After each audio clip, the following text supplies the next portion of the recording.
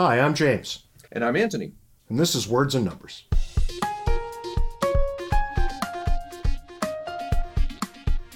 So, Ant, this week we're here to talk about Bill Gates and some abject foolishness that came out of his mouth not too long ago. That's right. Bill Gates gets on the news and says that, we're replacing workers with robots, which is denying the government this income tax that workers used to earn. Therefore, we should impose an income tax on robots. All right, so let me get this straight. Technology is denying government revenues. Do I have this right? Yeah, I think that's the argument, believe it or not. That's a profoundly bad argument, but hey, as usual, let's take it on the merits. Right, so we're going to tax robots now. The income tax that the workers would have paid. We're going to tax robots because robots are, dare I say, disrupting the economy. Right, and the thing we need to remember here is this golden rule of anything you tax, you're going to get less of. So if you tax the robots, you're going to get less of them. So if we tax robots, we're going to get fewer robots. You'll get and less that would automation. actually be quite a terrible thing. That would be quite a bad thing. Because if you look back, really, robots, or whatever we should probably call them, I sense robots isn't the right word. It calls to mind science fiction too readily. But some sort of automated device that does the work of human beings. I mean, if we say that out right, loud. machines. Well, yeah. all of a sudden, a machine. All of a sudden, now we're dealing with pretty familiar terrain. Right. Because how is this any different from what Henry Ford gave us once upon a time, or that anybody would have had experience with in a factory job, or even in a manner of understanding it, the bull that a farmer would attach a plow to, right? These are labor-saving devices which free up human beings to do other important things. Yeah, and this is the interesting thing, that people focus on the fact that, you get machines and machines put people out of work.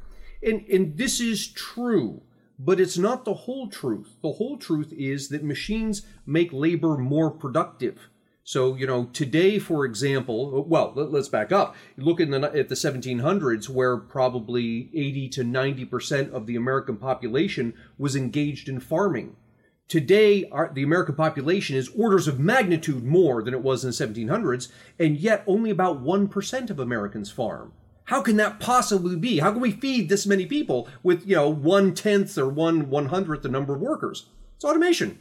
And speaking as a man who doesn't make his living farming, I say, thank God I can move on to other things that I'm good at. Right. And B, thank God we have lots of food in the house. Yeah, we have lots of food. We have, heated homes. We have light. All of this because of automation. It puts people out of work initially. And what happens is those people eventually find some way to make a living because they're now more productive working alongside machines than they were working in place of machines. Right. And the great curiosity here is that it's Bill Gates who says these things out loud without a hint of irony in his voice when he does so, right? Because Bill Gates is responsible in no small part for much of the automation that has occurred over the past, 30, 40 years now. Oh, yeah. If any one human being has put lots of other human beings out of work, it's Bill Gates. Well, even worse than that. Imagine what would have happened if 30 years ago the government said, these computers are putting people out of work, we need to tax them. Bill Gates and Microsoft probably would have never evolved the way they have. He owes who he is and what he has to the fact that government did not 30 years ago employ this ridiculous policy that he's now advocating. Right, and it's counterfactual, so we'll never actually know, but there are a couple of things that we do absolutely know. Had the government sought to tax this burgeoning industry in the name of what? Fairness, I guess, ultimately, right? Everything is always framed in the language of fairness. If the government had in fact done this, it would have put the brakes on the most explosive growth period we've had in generations. Right. And in the end, would have cost more jobs than it ever would have saved. And you're looking at the computer revolution. And the same thing applies equally to the Industrial Revolution. Imagine when people invented trains and automobiles. If the government had turned around and said, "You're putting people who maintain and raise horses out of business, therefore we're going to tax cars so that we can make up for the income that we're losing because the horse traders are out of jobs." Right, and the more you think it through, the more patently absurd the whole thing becomes.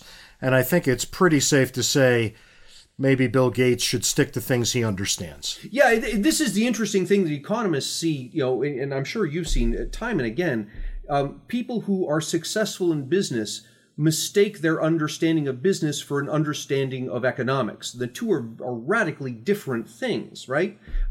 Case in point, one of the things that Bill Gates has completely missed is if we're going to start taxing machines that are labor-saving devices, look at all the stuff in your home. Look at your washing machine, your dryer, your dishwasher, your refrigerator.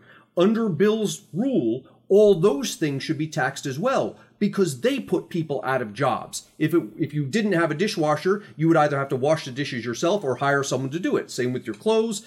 Keeping your food cold, you'd have to hire someone to go down to the lake in the winter and cut ice and haul it back up. All those jobs have disappeared because of these labor-saving devices.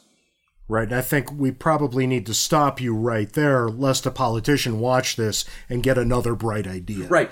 So thanks for joining us this week on Words and Numbers. Be sure to click through on fee.org, take a read of everything else they've got on offer, and be sure to come back next week when we'll have something even more fascinating to talk about. See you next week, James. Catch you later, Ant.